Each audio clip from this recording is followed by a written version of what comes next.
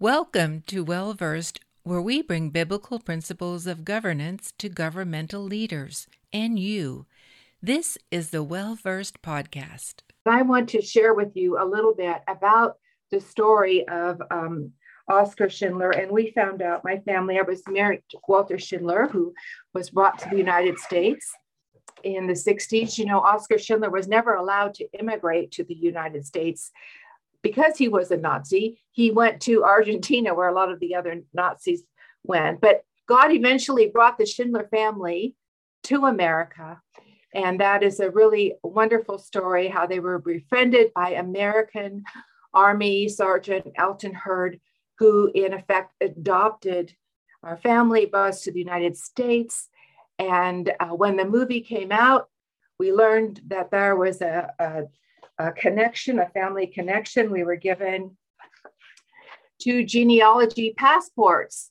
So these are something that Hitler required every German and Jew to produce of their family lineage, going as far back into their to the baptismal records or the synagogue records as possible, to trace, to see if they had any Jewish blood in their family line, or if they could be qualified to be Aryan.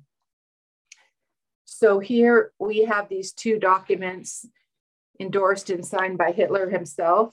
These passports were kind of a prelude and a big shaking to me when I heard about the vaccine passports, because these passports were necessary for people to have an official position and to do many, many things in Germany under a Nazi socialism.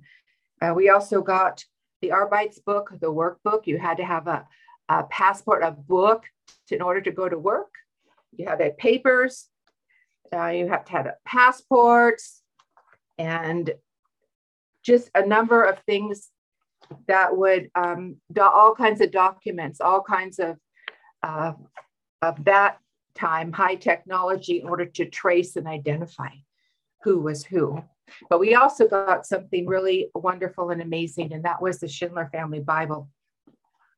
And this precious Bible was letterpress and has the New Testament that Dr. Martin Luther translated himself, one of the original scriptures that was given to the people for the first time in their own language. In German, they could read God's word. And this Bible was printed in 1751. So it was handed down through the family. And the word of God kept the Schindlers.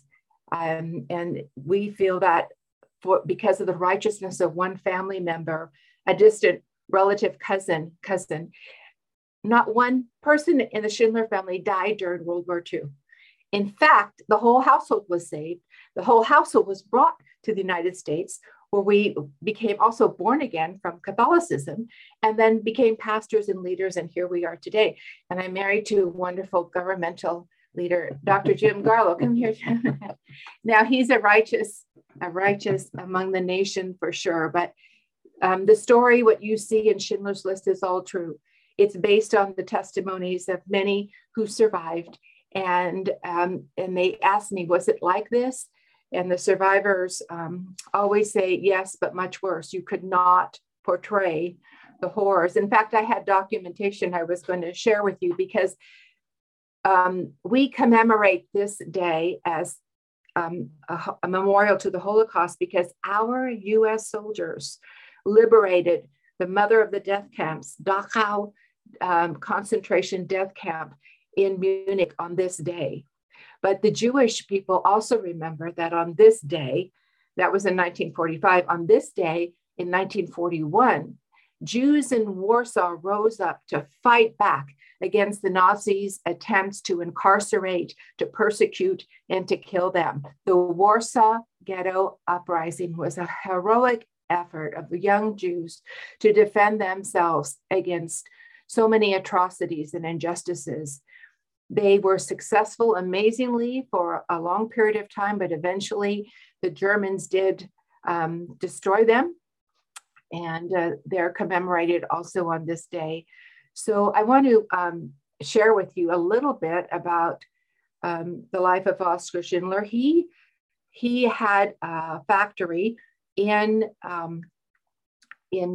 Poland, and then he moved it to Czechoslovakia, his home, always with the purpose to save his workers, to protect them, to ensure their safety. And he had a choice to make. He could have gone along with the popular opinion, the fake news, the propaganda of that day, and believed that the Jews were worse than vermin, that they were a plague and they needed to be destroyed. And there was no purpose in him risking his life and his family's life to try to help or save them at all. But he made a choice, and he wasn't a religious person. He was a Catholic businessman. He was alcoholic. He was a womanizer. He was not the religious example that you would expect. He was like the Good Samaritan, the Samaritan that came by and helped the Jewish man wounded on the side of the road and spent his own money to see that he was cared for, while many of the others just turned the cheek. So they referred to him at where his factory as a haven, as a paradise. They saw him as a type of Messiah, a type of example of Christianity in what it should have always represented to them. And at this time, we really, really feel to call Christian believers to that destiny, to be joined with the Jewish people as one-on-one, as brothers and sisters, to aid them right now in protection and speaking out on their behalf, aid Israel in her restoration. The shakings are getting stronger and the times are more treacherous. And the winning combination are Jews and Christians standing together. The one new man, those of us who are a greater multitude than the Jewish remnant, but can pray, we can call on the Lord, we can seek him, we can give financially. There's many, many things we can do. We can go to Israel. We can stand with his precious brethren, for the Lord said, whatever you do to the least of these, my brethren, my Jewish people, and Schindler called them my Jewish children, you do unto me. And so this will bring a supernatural outpouring of God's favor upon that remnant of believers who will be willing to stand with the Lord and what he is doing in this hour. So this is why we're so grateful to you for helping the Jews from Ukraine come home to Israel to honor and lift up the name of the Lord in the sight of all nations, and honor his name by saving his people and bringing them to their true refuge, the land of Israel. And for this reason, Oskar Schindler foresaw that one day Israel will be the safe place for him and for Christians. Just like Corrie ten Boom, she foresaw the same thing. She said someday the most dangerous place that they call now the land of Israel will be the refuge, because God will supernaturally protect and honor his people the way we have seen him do even in our day. So we're going to share some clips with you.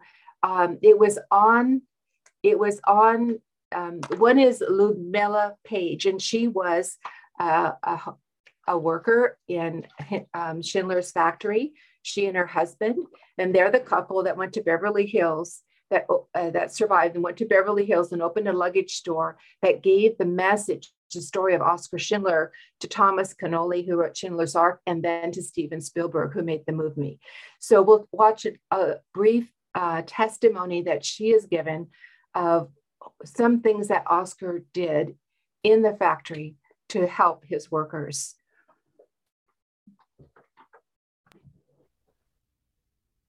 From the beginning, Schindler tried to do everything possible for us to make our life more comfortable. We didn't have very many clothes. I mean, we didn't have any clothes, only what we had on.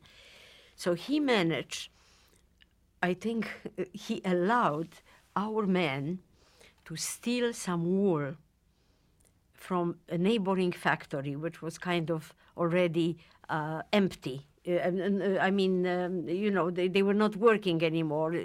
Probably people left it. And So our men got that wool, and they made also on the machines and the factory knitting needles, and the women started to knit sweaters and little mufflers and so on, you know. So then men wanted to smoke. There, I don't know how, but they got hold of some next door also from some onions, and they were really smoking the onion leaves, skins. Schindler, as far as food is concerned, all the surrounding areas were being slowly evacuated. So it was very difficult even for the Germans to get the food. But somehow he got food. We were not, we were always hungry, but not like in Auschwitz, you know. We were hungry, but with hope for a better tomorrow. He tried to always give us a little piece of bread. I had a bunkmate who was really a master in cutting the pieces of bread. She cut it, I believe, in 13 very thin slices. The piece was like this. So I used to give my husband about 8, and I ate the 5, because for me it was enough. He was bigger than I was.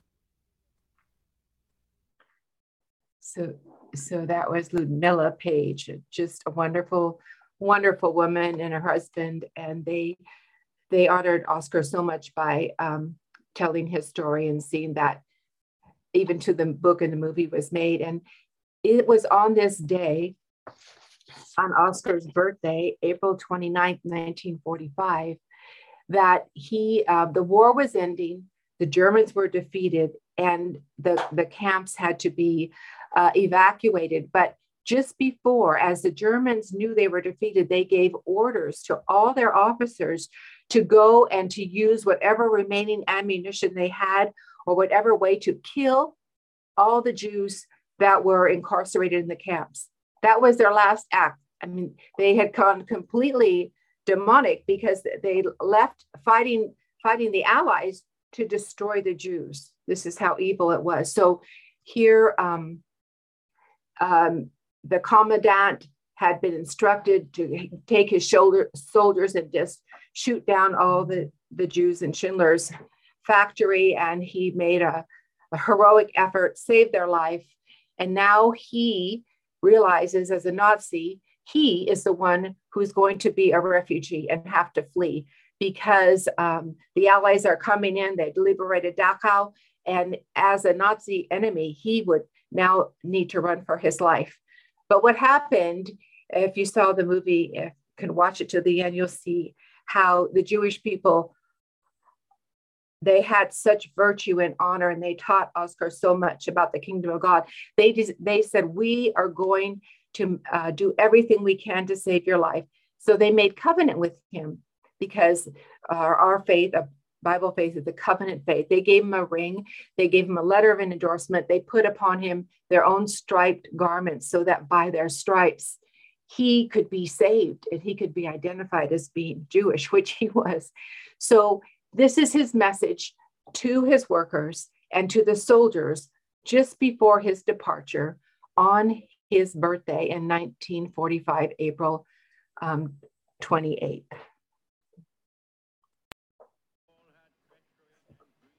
The unconditional surrender of Germany has just been announced. At midnight tonight, the war is over. Tomorrow, you'll begin the process of looking for survivors of your families. In most cases, you won't find them. After 6 long years of murder, victims are being mourned throughout the world. We've survived. Many of you have come up to me and thanked me. Thank yourselves. Thank your fearless Stern and others among you who worried about you have faced death at every moment.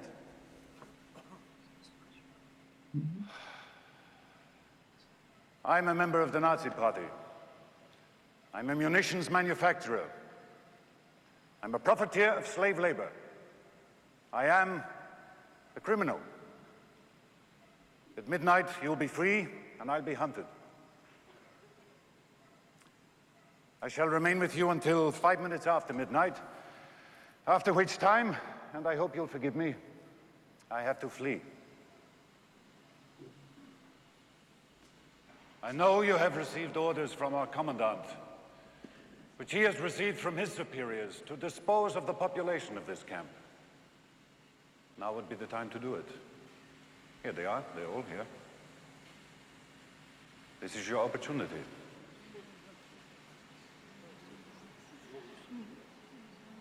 Or you could leave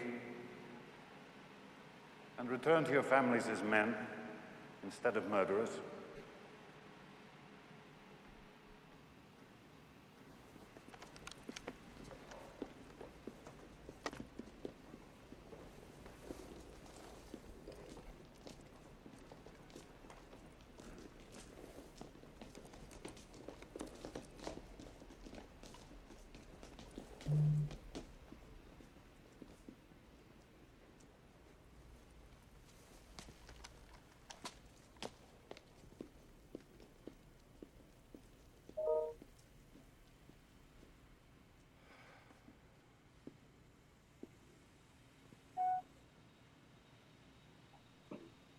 In memory of the countless victims among your people, I ask us to observe 3 minutes of silence.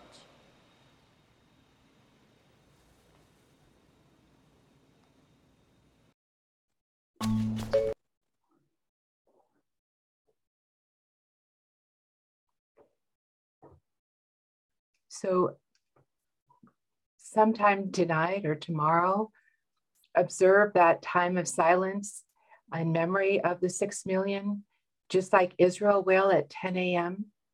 tomorrow morning.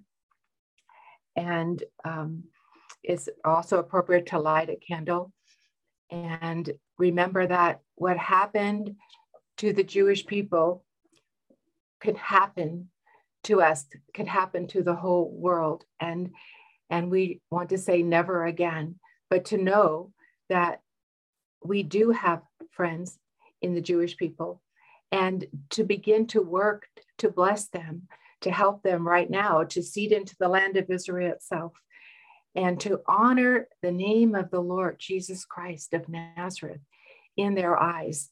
And so God used this simple example, not a religious person, but he gave them an example and a hope that one day Messiah came and he's coming again.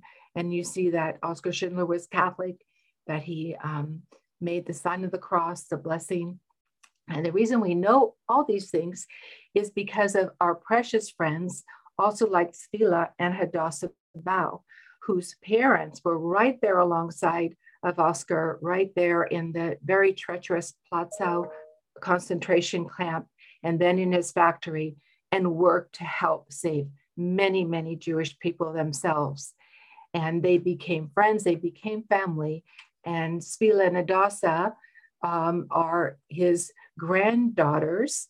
Oskar didn't have children, so he adopted all his workers, especially the Bau family and their children. And they, of course, embrace him as their grandfather.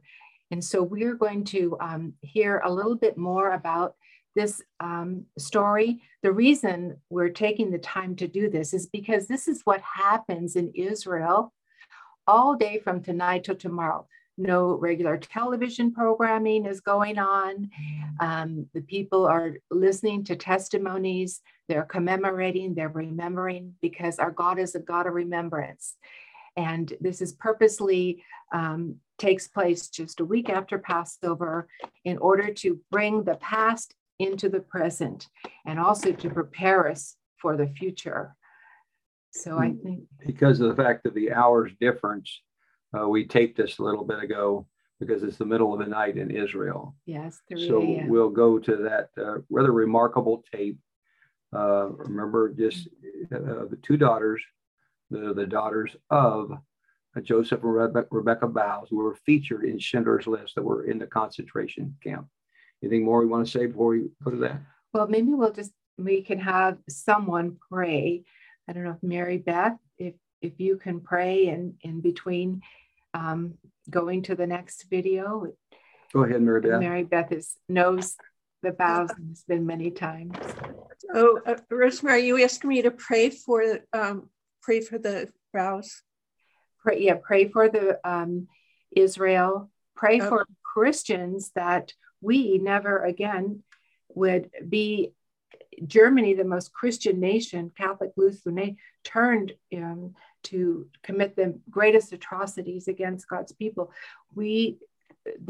The enemy made us enemies instead of what he fears the most, that we would be friends and we would be the example that a few like Corrie ten Boom and her family, Dietrich Bonhoeffer, Raoul Wallenberg, many exemplified. So we have those examples, but we want whole nations to take on this alignment. Yes. Well, Father, I come before you humbly today. Oh, Father, we thank you for this time that we can come together in your aligned calendar, on your aligned clock. We thank you, oh God, that you are a God of remembrance. And in Hebrew, the word Yizkor means remember. I saw where a rabbi said there are over 225 places in the Bible where the word remember is used. And so today, Father, on Yom HaShoah, we are so grateful. We remember the old, the innocent. We remember those who survived by your hand. We're grateful, Father, for the nations, for the righteous among the nations at that time. As Rosemary mentioned, Oskar Schindler, Raoul Wallenberg, Father, Joseph Bau, who saved many. Thank you for the ten Boom family. And Father, we pray, oh God, that you will raise up righteous in the nations at this time in history to continue to stand with, to walk alongside of, to provide shelter for your people, oh God. As many of the gifts were mentioned at the beginning of the call by Rosemary, Father, we ask you to stir hearts, to stir spirits, that more, oh God, from the nations and more nations will rise up and take on your righteous mantle, Father. And even if this means that we have to suffer ourselves, you have given us an example through your Son, Yeshua Messiah, who laid down his life and said there was no greater purpose than to lay down your life for a brother. And Father, I'm remembering the words of Corrie ten Boom, who you provided a bookkeeping error to free her from the camp. And Father, her words at the end of her life were, there is no pit so deep that God's love is not deeper still. So we're grateful today that we'll be able to hear from the Bau sisters. We thank you, God, for planting survivors, planting these teachers who can show us strength and fortitude in the face of the greatest evil, oh God. And yet, but God, you were by their side. Just as your presence and your provision, oh Father, we remember from the Exodus. Father, we remember with grateful heart, oh God, how you preserved Joseph and Rebekah. Father, and you made it possible for the state of Israel to be established. A place, oh God, for the teaching, for the growing, oh Lord, and for the coming together of Jew and Gentile is now a reality. And we pray for your grace for this to continue. Help us, oh Lord. And I pray this, oh God, over Salila and Hadassah, and Father, over your people, from Isaiah 44:21. Remember these, O Yaakov and Israel, for you are my servant. I have formed you. You are my servant. Israel, you will not be forgotten by me. Indeed, please look, we are all your people. So, Father, as Ruth said, when she said to Naomi, where you go, I will go. Your people will be my people. And she honored and worshiped you, Yahweh. We say, Israel High, we seek your grace, and we give you the highest praise on this day for your steadfast love, which endures forever.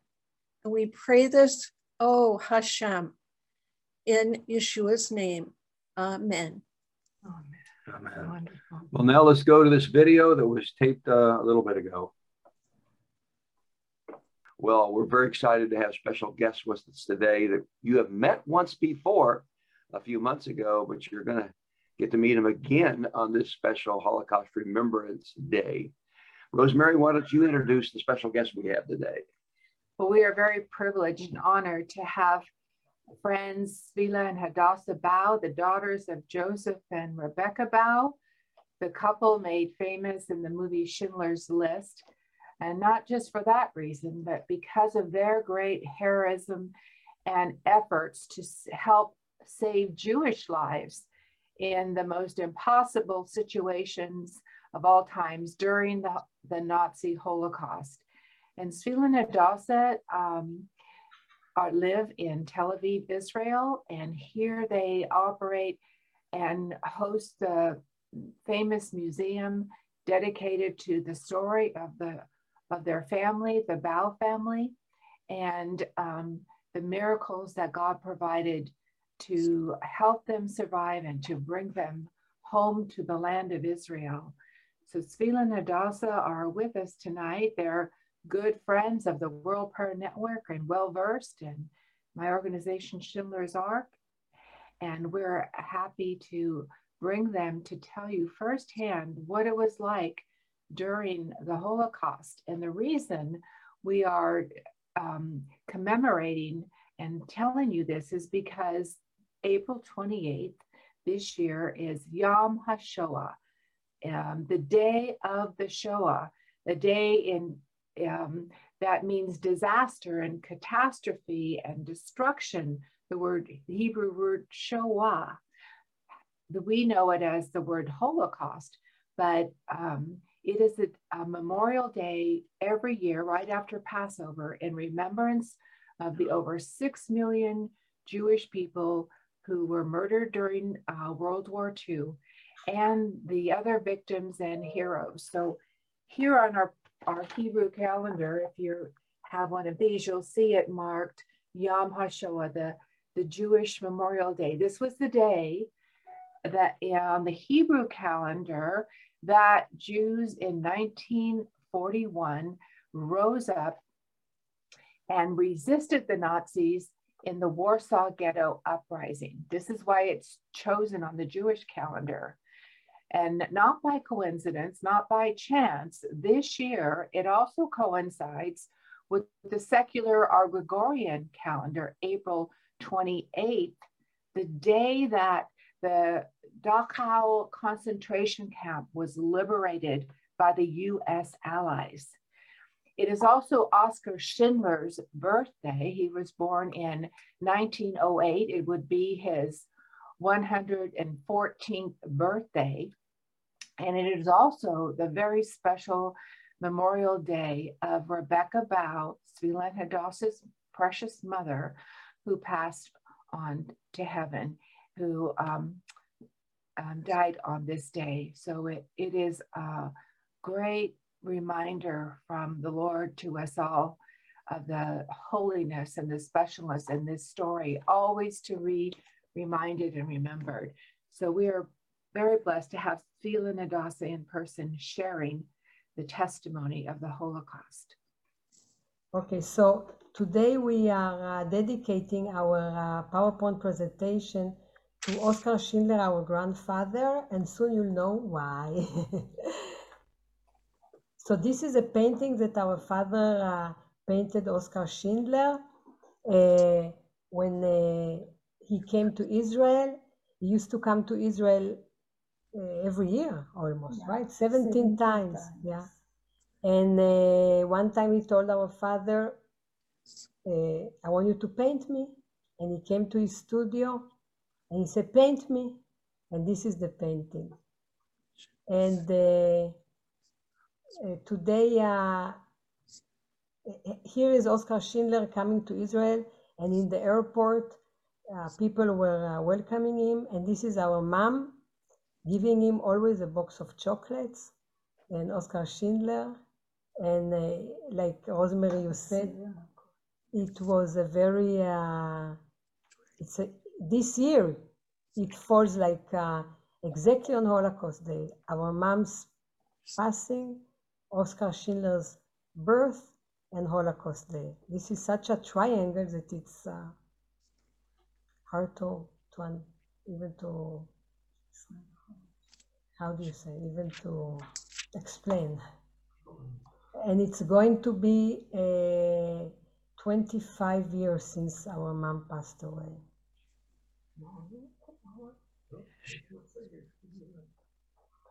We will just start with something short that I think we already saw before, but this is a logo that my father signed, and actually no one knows what it means.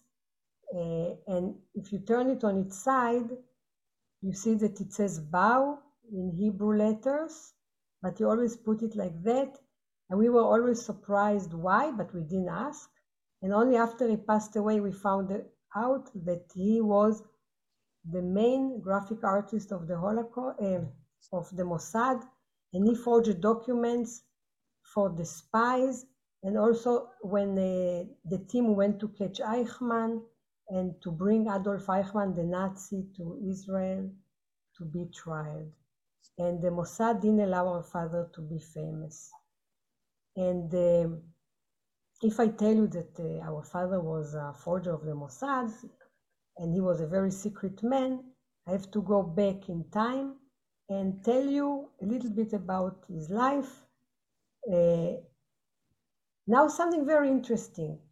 I don't know if you know that many Holocaust survivors didn't talk about the Holocaust because people didn't want to, and this book was also translated into Polish. Our father wrote, translated into Polish and in English. This is the book in English. And when our parents came to Israel, the people who lived here and weren't in the Holocaust didn't want to hear about it. And slowly, the survivors stopped talking.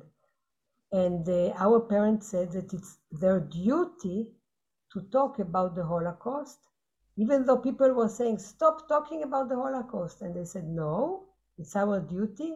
We have to talk about the Holocaust, because what will happen in 50 years if someone will get up and say the Holocaust didn't exist? So it's our duty not only to talk, also to write.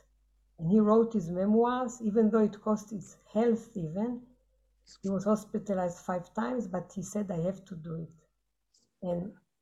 And he wrote his memoirs in this book, Dear God, Have You Ever Gone Hungry? And here he writes everything. And this is so important book.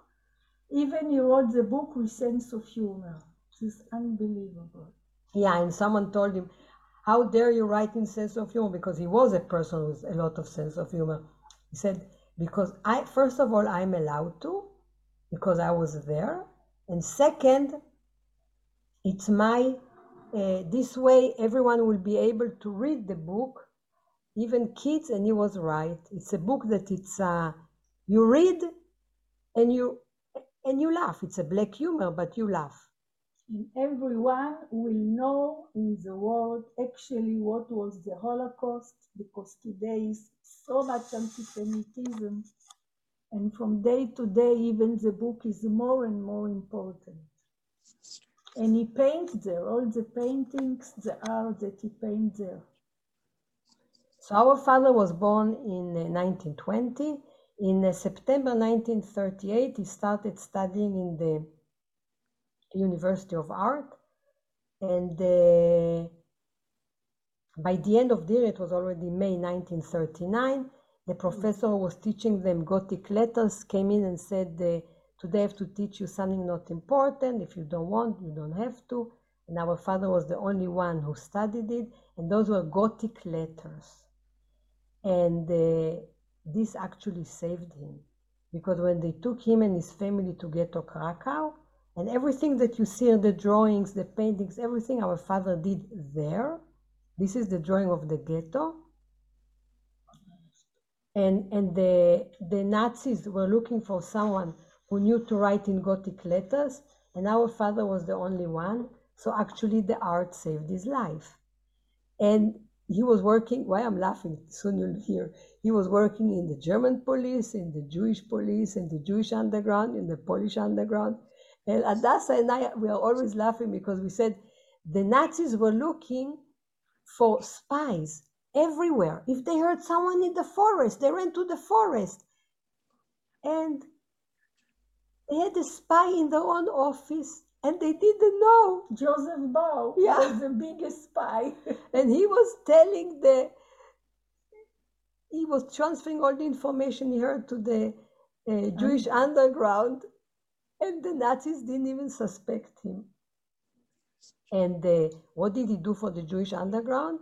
He forged documents and he saved in the ghetto hundreds of people. Later it turned to be thousands. And one day they came to him from the underground and they said, Yuju is like a Polish nickname for Joseph. You saved so many people. Why don't you save yourself? And he looked at them as if he didn't even understand what they said. And he said, wait a minute, but if I run away, who will save the others? And stay till the last day, even though he could have saved himself. But he didn't. For him, it was more important to save other people. From the ghetto, he and his family, except his younger brother that was already, they murdered him there. And our father told in the movie, the way they murdered him was that they stood all the kids, he was 13, in a line, and then they killed them in one bullet. Like he said, they didn't want to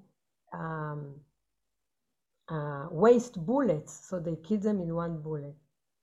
And from this ghetto, they were transferred to Plaszow concentration camp. This is also a painting that our father painted there. And the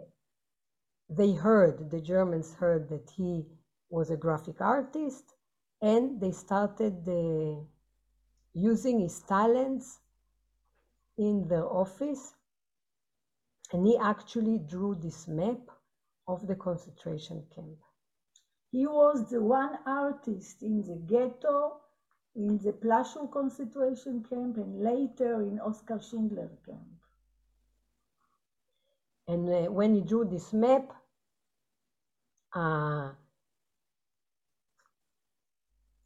because of this map, or thanks to this map, he met our mom, and they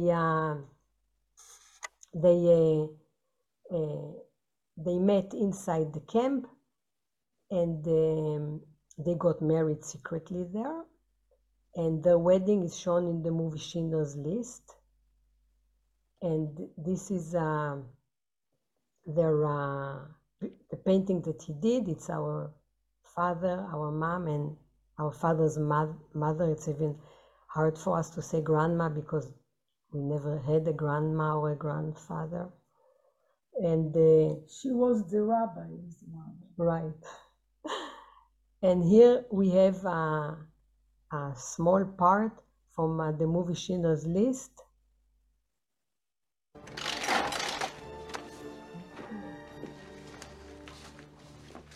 It's metal polisher.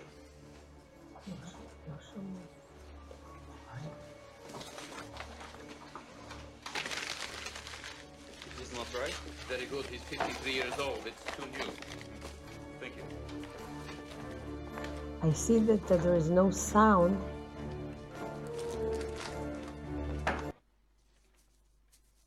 This is our mom, that she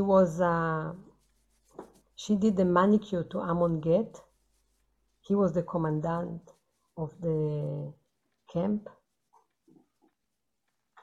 Just take a look at this dog that you see here. Soon we'll tell you a story about this dog. Terrible man. He was a horrible man. He was a sadistic man. He killed people just for the fun of it. And this is their secret wedding in the Holocaust. Although I'm not a rabbi, in these circumstances, I pray to the Almighty that He will forgive me if I intone the blessings. There were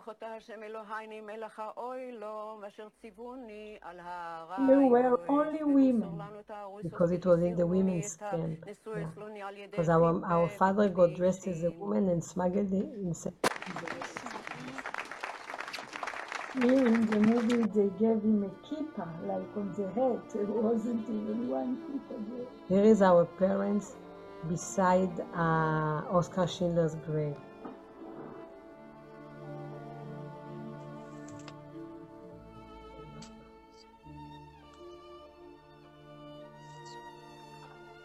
Our mom, our father, he played our father, and she's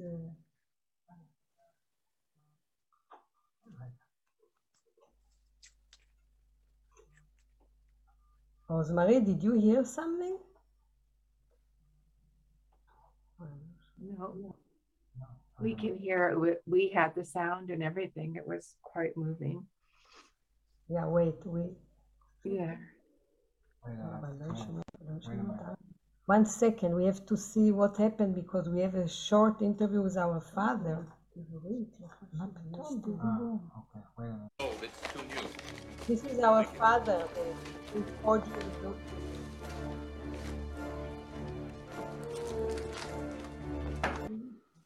And this is our mom who is giving manicure to the commandant, Amon Get, who was a horrible, horrible man. And sadistic man. Take a look at the dog that you see sitting on the floor. Soon we'll tell you something about it. And we thought that she was afraid to do it, but believe it or not, she wasn't afraid. She even wanted to kill him. And this is the wedding. Although I'm not a rabbi, in these circumstances, I pray to the Almighty that He will forgive me if I intone the blessings. ברוך אתה השם אלוהיני מלך העולם אשר ציווני על הרעיוס ואוסר לנו את הארויסוס והסיר לוני את הנשואס לוני על ידי חיפה וקידישים.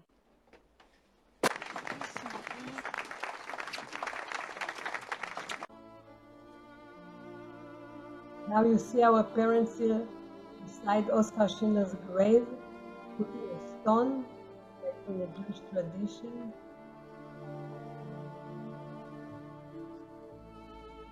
The actor who portrayed our father and the actress who portrayed our mom.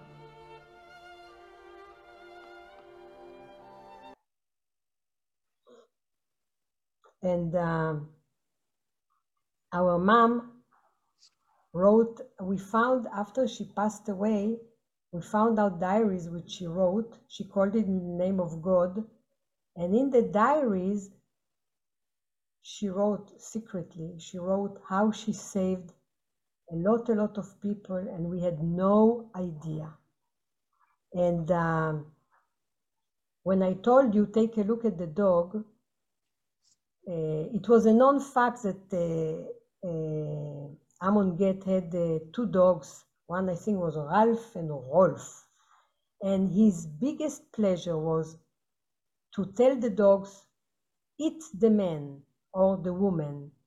And he trained them that the dogs jumped to the women's on the breast and the men's in the sensitive area, and there they beat them and they killed them. And one day when our mom came to give him manicure, he told his dog, eat her.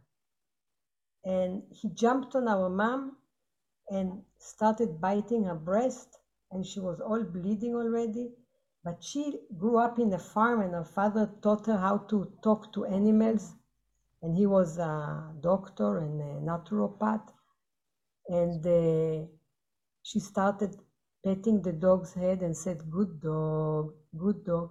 And he left her. And she knew German. She knew 9 languages. And what he didn't know, that she was also a spy, because whatever she heard that he was planning, when she returned to her barrack, she told all the women what she heard, and she transferred all the information. And he suspected that who is transferring all the information, it must be only Rebecca. And he punished her in a horrible, horrible way. And she was very sick all her life, but she always said, it's because of the Holocaust. She never told us that she saved people. And also our father didn't tell us. This we found out by ourselves. And one day she heard that they are making a list of people who will go to Schindler's Camp in Czechia. Now our parents didn't work in his factory in Plaszow. So he added 300 people, I think, to the list, or 400 people, and she heard about it, and she went to his name was Pemper. He was the secretary of Amon Get, a Jewish secretary, and she said to him like this, "Listen, you owe me because I saved your mom." And so he said, "Right," she told me. And he wrote her name on the list. And she said, "Listen, I'm not afraid. I know I will survive. But please save my husband." And every time we tell it, we get so emotional because they knew each other for such a short time. And she gave her place for our father. And she was sent to Auschwitz. And our father was sent to Schindler's Camp. And this is the list, part of the list. And here you can see Joseph Bau, Grafiker Zeichner, that he was born June 18th, 1920. And she didn't tell him for 50 years that she is the one who saved him. And by coincidence, she blurted it out. He said to her, "How come you didn't tell me?" And she said, "Because I didn't want you to feel that you owe me anything, because I did it from love." And by the end of the war, he found her by a miraculous way. They returned to Krakow, and he said to her, "Our first wedding was without a rabbi, without food, without any music. You know what? Let's get married again, officially, with a rabbi and everything." And this is a wedding picture from 1946. But they wanted to have a picture also from the first wedding. But of course, they didn't have cameras in the camp. So he painted stripes. And here you see both weddings. Now, in the camp, our father didn't only save by forging documents, he also saved by writing poems, by telling jokes, by making special cards to make people, to give them hope that life will continue. And this is his book that we translated into Hebrew, the tiny little book of poems that he wrote on cigarette butts, and it's called The World and I. And we made like a case that on one side you see our mom's book, on the other side our father's book, and underneath we hid the tiny book that our father, exact copy, how he did it in the camp. And this is the book in Polish, Świat i ja, which means the world and I. And here we just brought you some 2 examples of the tiny book. Today you need a magnifying glass to read it, and the paintings. And here we have a very short interview with our father that he is talking about Oscar Schindler. אז פעם היא הלכה, כי היא עבדה אצל גרמנים במשרדים, הלכה פגשתי אותה מול המשרד, והיא ראתה שאססמן הוביל אימא של פמפר, ופמפר זה היה מזכירו הראשי של גט. הוא ידע לכתוב במכונת כתיבה, אחרי זמן מה היא שמעה שהוא עושה רשימה לשינדלר. אז אמרה לו, שמע, אתה יודע, אני הצלתי את אמא שלך, תציל לי עכשיו את בעלי. היינו כבר בעל, אישה, אז הוא הושיב אותי שם לרשימה אחרון, כבר לא היה מקום יותר. אצלו היו 1,300 יהודים במחנה שלו, עבדנו שם, עשינו פצצות, אבל לא פצצות ממש, רק את הקופסה לפצצה. ויום אחד, כבר לא היה מה לאכול, אכלנו כל הסוסים שמתו מרעב, ואני ירדתי ככה בחדר המדרגות, החזקתי את עצמי בידית של, איך קוראים לזה? לא חשוב. ירדתי לחצר, ואני רואה שחופרים בור. ידעתי מה זה יכול להיות בור הזה. מה זה? זה שיהרגו אותנו ויחסלו שם. אז שאלתי את האנשים, מה אתם עושים? לא יודעים. פתאום בא שינדלר, נותן לי בקבוק בתוך הסל כזה, איך קוראים לזה? יש אולי שם. והוא אומר לי, אני דיברתי איתו פולנית צ'כית כזאת, שפה די מוטשצ'יני, תן לו את השתן. לא ידעתי למי ומה זה שתן פה בקבוק הזה. אז הוא אמר, טוב, אז הוא ישב... על מי הוא הצביע? על שם ישב את הקומנדיר של מחנה שלו. איך שמו? לייפולד. ואני עליתי למעלה, שמתי לו על השולחן, Herr Schindler hat das geschickt. בעברית? שינדלר שלח לך את זה. הוא התחיל לשתות, נפל על הרצפה, כי נראה הוא הוסיף לו שם איזה רעל או משהו. בלילה לקחו אותו ככה בשכיבה לאוטו וברחו כי באו רוסים. היה לילה של השחרור. כן, ומברלין, שם גם כן ברלין הייתה מקוטרת מסביב, הרוסים, אז לא היה לכם שום דבר יותר חשוב לשלוח מברק למחנה שלנו שם, לחסל את היהודים.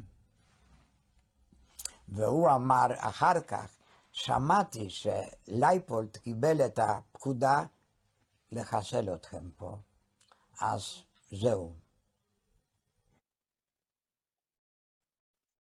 So this is part of our father testimony that he gave to Steven Spielberg's archives. Here you see our father working on the table that he worked in the ghetto, and he found it after the war, and he worked on it all his life. Our father got a certificate of Jews who saved Jews, and also our mom, and we are very proud of them because they risked themselves very much for doing it. And it was much harder than for people who weren't in the camps to save people because they lived outside and they were inside and they risked themselves every day. Miracle that they alive were. Miracle. This painting, our father painted in Oscar Schindler's camp, and it was folded, and he gave it to a museum in Israel. It's called Mordei HaGetaot, Lochamei HaGetaot, sorry. And it was folded, and he kept it on his body. That's why a lot of parts are torn.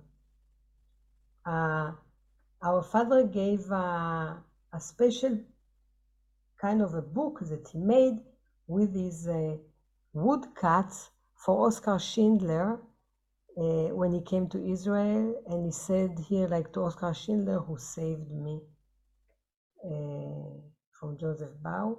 And today it's in Yad Vashem. This is the painting of Oskar Schindler. Here we have an interview with the judge Hanan Meltzer for the Supreme Court, and but it's in Hebrew. We'll tell you a bit, like he's. But because it's in Hebrew, so I will just tell you that he says here how his father was together with our father in Schindler's camp, and our father was the right hand of Oskar Schindler, and he did for him everything he needed, all the forging, all the, like that's how he helped Oskar Schindler save all the 14 or 1,000 or 1,300 people, thanks to our father. And we heard many more stories. We hear from people how he helped Oskar Schindler save all those people. Here I'm 5 years old, and I want to tell you the story. Like when we said Oskar Schindler is our grandfather, we grew in a neighborhood that there were no Holocaust survivors. Our parents were the only ones. And our parents were talking about the Holocaust, so we were talking about the Holocaust. And from a very early age we did. And the neighbors used to come and tell our parents, tell your daughters to stop inventing such horrible stories. And our parents said, but they are not inventing. Everything is true. But they didn't want to hear. But we continued. And there was one boy in my neighborhood whose grandfather was in a wheelchair, and all the kids made fun of him. So many times he said, he's not my grandfather. Like he was very ashamed. But I knew that he was his grandfather. And there was another girl, her grandmother was a bit weird, and the kids made fun of her. So she said, no, she's not my grandmother. But I knew that she was her grandmother. And I always used to say, I don't care to have a grandfather in a wheelchair or a weird grandmother, just to have, because we didn't have not grandfather, not grandmother, not aunt, no uncle, nothing. And then Oskar Schindler came to Israel, and my parents took us to meet him. I was 5 then. And they took us to the hotel where he was. And on the way, they told us how he saved all the people and what a hero he was and everything. And we came to the hotel, and he picked me in his arms, raised me up and said, I'm your grandfather. And I remember looking at him, and I said to myself, oh, finally, I have a grandfather. And what a special grandfather. He was such a hero. And such a handsome man, and so tall. And I couldn't wait to run to the kindergarten on the next day, tell all the kids that I have a grandfather. And I came on the next day, it was raining, it was horrible, I remember. But we as kids, in the days when I was young, it was just, 10 years ago, right? So our parents didn't take us to the kindergarten or school. We walked by ourselves, back and forth. And the teacher asked kids, what did you do on the weekend? What do you have to tell us? And I raised my hand and I said, I have. And she said, Slila, what do you want to tell us? And I said, I have a grandfather. And everyone looked at me and said, how come you have a grandfather all of a sudden? And they started laughing. And I said, you don't understand. Oskar Schindler. And he was a hero. And he saved 1,200 Jews. 1,400 Jews. And they didn't understand what I'm talking about. And I told the whole story about him. And then when I finished, the teacher said, Slila, come here. And I remember it like today, that I was thinking to myself, she's going to yell at me because I'm talking about the Holocaust again, but I don't care, I will continue. And I come out, and in the end of the corridor, I see my mom was sitting completely wet because it was raining, and she had towels on her head, on her lap, covered with towels, so I could understand she was sitting there for a while. And she was crying, and I ran to her and I said, Mom, what are you doing here? Because she never came to the kindergarten. And she said, it started raining, and I wanted to bring all the plants. She was growing a lot of plants in the yard, to bring them home, that they won't get ruined by the rain, and the door slammed. And we had on the windows bars, and I was always so skinny that I could go through the bars. And I came to pick you up so you can open the door for me. So I said, Mom, how come you didn't call me immediately? Because you are sitting here for a while. She said, no, you're talking about Oskar Schindler. I didn't want to disturb you. And I said, Mom, but why are you crying? She said, because I'm so proud of you that you are talking about the Holocaust. And please continue.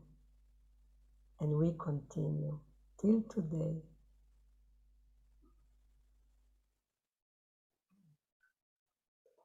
When Oskar Schindler came, you see Oskar Schindler and Hadassah in an exhibition of Hadassah and our father. Every year they had an exhibition together. Not every time they had an exhibition, Oskar Schindler came to the opening to open it. Here is, our father is not in the picture because he was a photographer. Here is our father talking when Oskar Schindler came to Israel. This is Oskar Schindler and our father. Here we have a collage of a few paintings of Oskar Schindler with our mom, with our dad, and our Hadassah. Here is our mom beside the Oskar Schindler's grave. And this is the funeral. Look how many people came to honor him. And here on the left you see our father. He was always the photographer. When our parents our mom went 6 times to a court to give a testimony against Nazis who killed Jews that she saw. In one court, when they went in Vienna, our father got very high blood pressure, and he was hospitalized. Because he was hospitalized, our mom was hospitalized too. But here it's before the trial, and he was in the hospital there. And guess who was taking care of them? At that time, Oskar Schindler was living in Vienna, and he heard that our parents were in the hospital. And he came every day, and he took care of them for 5 weeks till they got better and they were able to come back to Israel. And he brought them fruit. And very interesting story, that our father, all the people who were with him in the room were ex-Nazis. And he could understand what they were talking about. We killed Jews, and we did this, and we did do. And they didn't know he was Jewish because Bau is a German name. And then our mom, after, I don't know, when she felt better, she came to visit our father, and they were talking Hebrew. So the people in the room said, what language are you speaking? Where are you from? And our mom said, we are from Israel, and we came to be witnesses in a trial against a Nazi. And we'll make that all the Nazis will be caught and go to jail. And our father said to our mom in Hebrew, don't talk like this because they are ex-Nazis. They killed Jews. They were just talking about it. She said, no, I'm not afraid.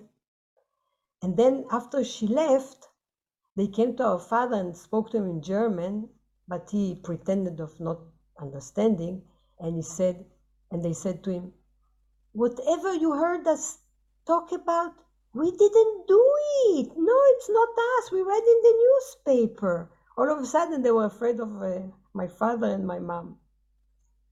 This is our mom. She was always laughing. She told our father, photo me, take a picture. I want the whole world will laugh with me together. And even that they were so mad on the world that they didn't do anything to help 5.5 years to the Jewish people. So what they wanted, all world will be happy, we love, and we laugh. That's what they were. And here we just brought you a few paintings, like our father said that the Holocaust was like a chess game, one wrong move and it was a checkmate. And if you take a good look at it, you see that there are no white squares. It means the white could not play. The black symbolized the Nazis, and the white are far away. And who do they symbolize? The world, who did absolutely nothing, stood, enjoy, and didn't care at all. Were happy even, because what Hitler said, we're going to finish all the Jewish in the world. Even one Jewish man, we're going to clean our globus from the Jews. And the world say, okay, because they didn't do anything. So we are afraid even today, you know, that the world is doing absolutely nothing to, if God forbid something will happen to us, but I hope won't. The world should think about Israel. Okay, we brought you more things here, but like he said, the entrance was through the gate and the only exit was through the chimney. This is the world who wanted to help, pretended to be like, to help, but they wanted to look, they had no eyes, they wanted to hear, they had no ears, they wanted to talk, they had no mouth. They did nothing. The world said, we didn't know. What they didn't know? 5.5 years, 6 million Jews, no one know anything? No one? Huh. Okay, I'll just go quickly through the paintings. Those are the cards our father did. In the ghetto, he wrote Agadah for Passover, believe it or not, but he writes everything, what is happening to them. In the Leil HaSeder, in Passover night, in the dinner, we read the regular Haggadah and this Haggadah that our father wrote. And we have this in English and we can send to you. Yeah, too. right. This is our father and his family, his mother, his father, his younger brother that was murdered, and is also a younger than him, a Marcel, his brother, who survived and lived in New Jersey. All our father family was murdered, only this Marcel, and all our mom family was murdered. She was alone. And here our parents after the war, after they reunited, and look at them, they were always so happy. This is a really, really unique story. Here is our father took a picture of us. This is our father in his studio. That today we turn into a museum, and it's a very, very unique and special museum. It's the only museum in the world that combines the Holocaust, and our father was the first animator in Israel and one of the first graphic artists. And behind you see all the fonts that he created to all the Israeli movies, and his research about the Hebrew language. And today we are in a very difficult time because they are going to, this is final already, they're going to tear down the building. We don't know how much time we have left in the place, and we would love very much people to support us, and you can give donation through our website. It's josephbau.com, and even there are, if you want, U.S. residents can donate tax-free through this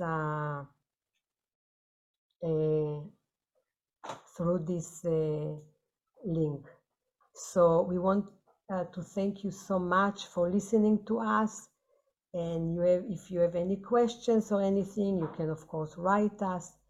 And thank you so much for listening, and we'll be very, very happy for any donation. And please pray for us that we want the museum will be also on the name of Oskar Schindler.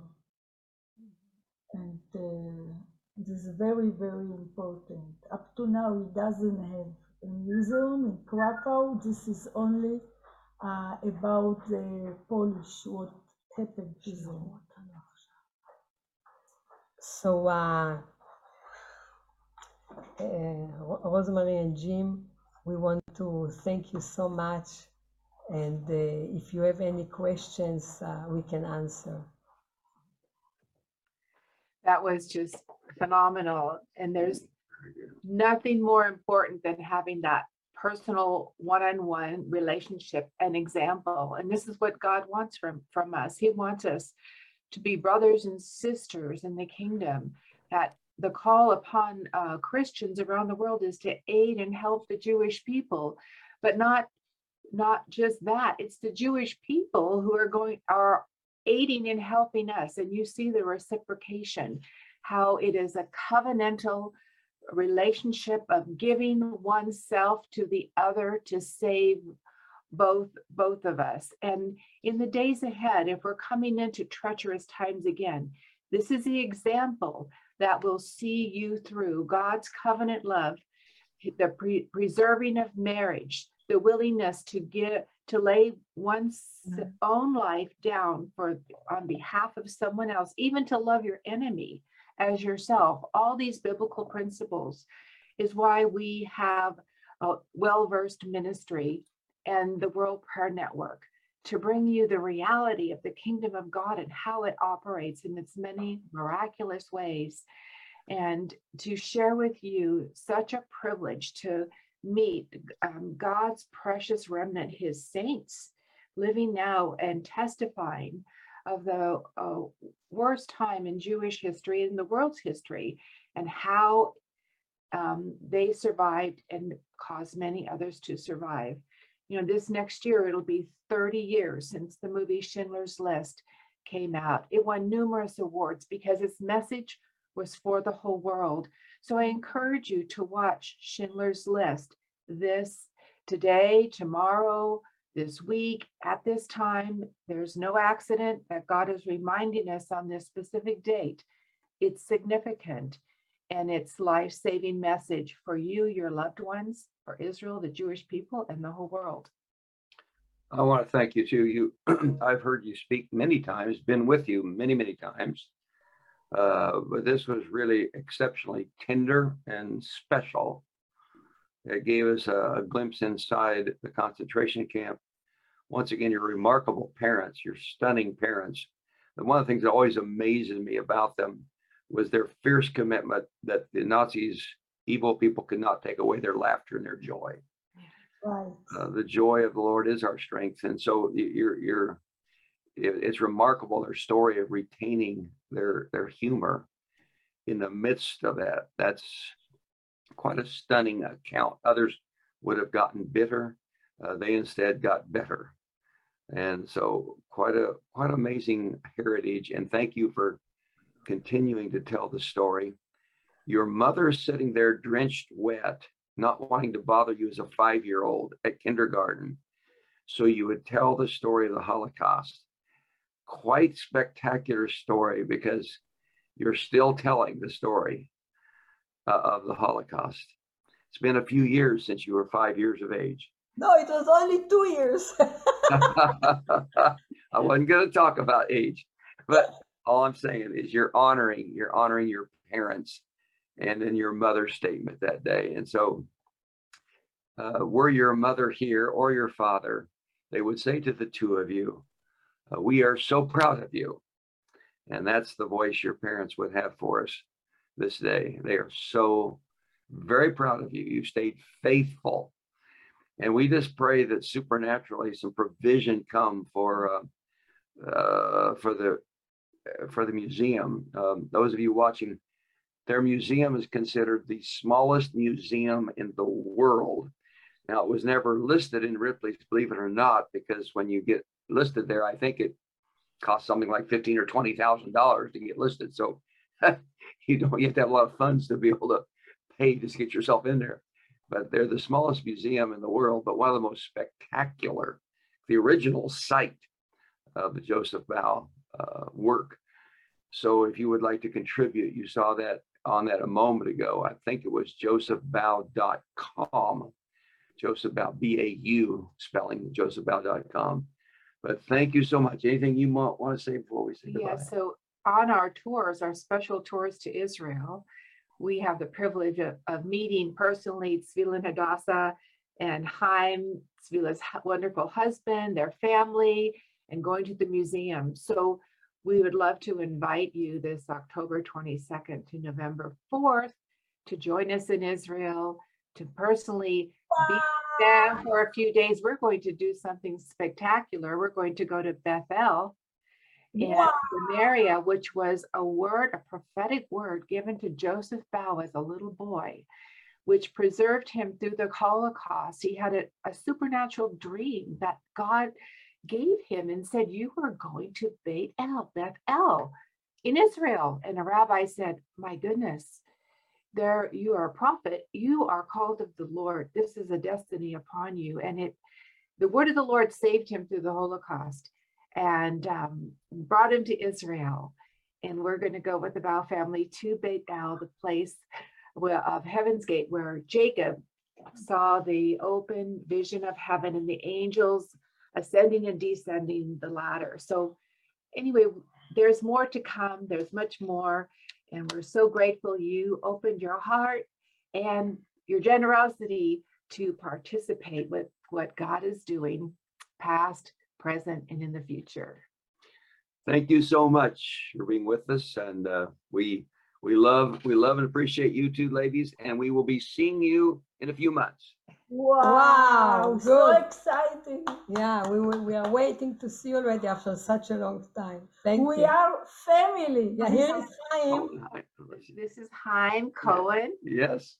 Chaim is from the priestly Cohen line of Israel, and a very skilled, brilliant man, and help administrate the Bow Museum and everything that we're doing, and a great friend. Wow. Yeah. Thank you. Thank you so much. Blessings on you. Thank you. I hope you enjoyed today's episode. Please read the show notes for additional details if you would like a copy of the book or resources mentioned.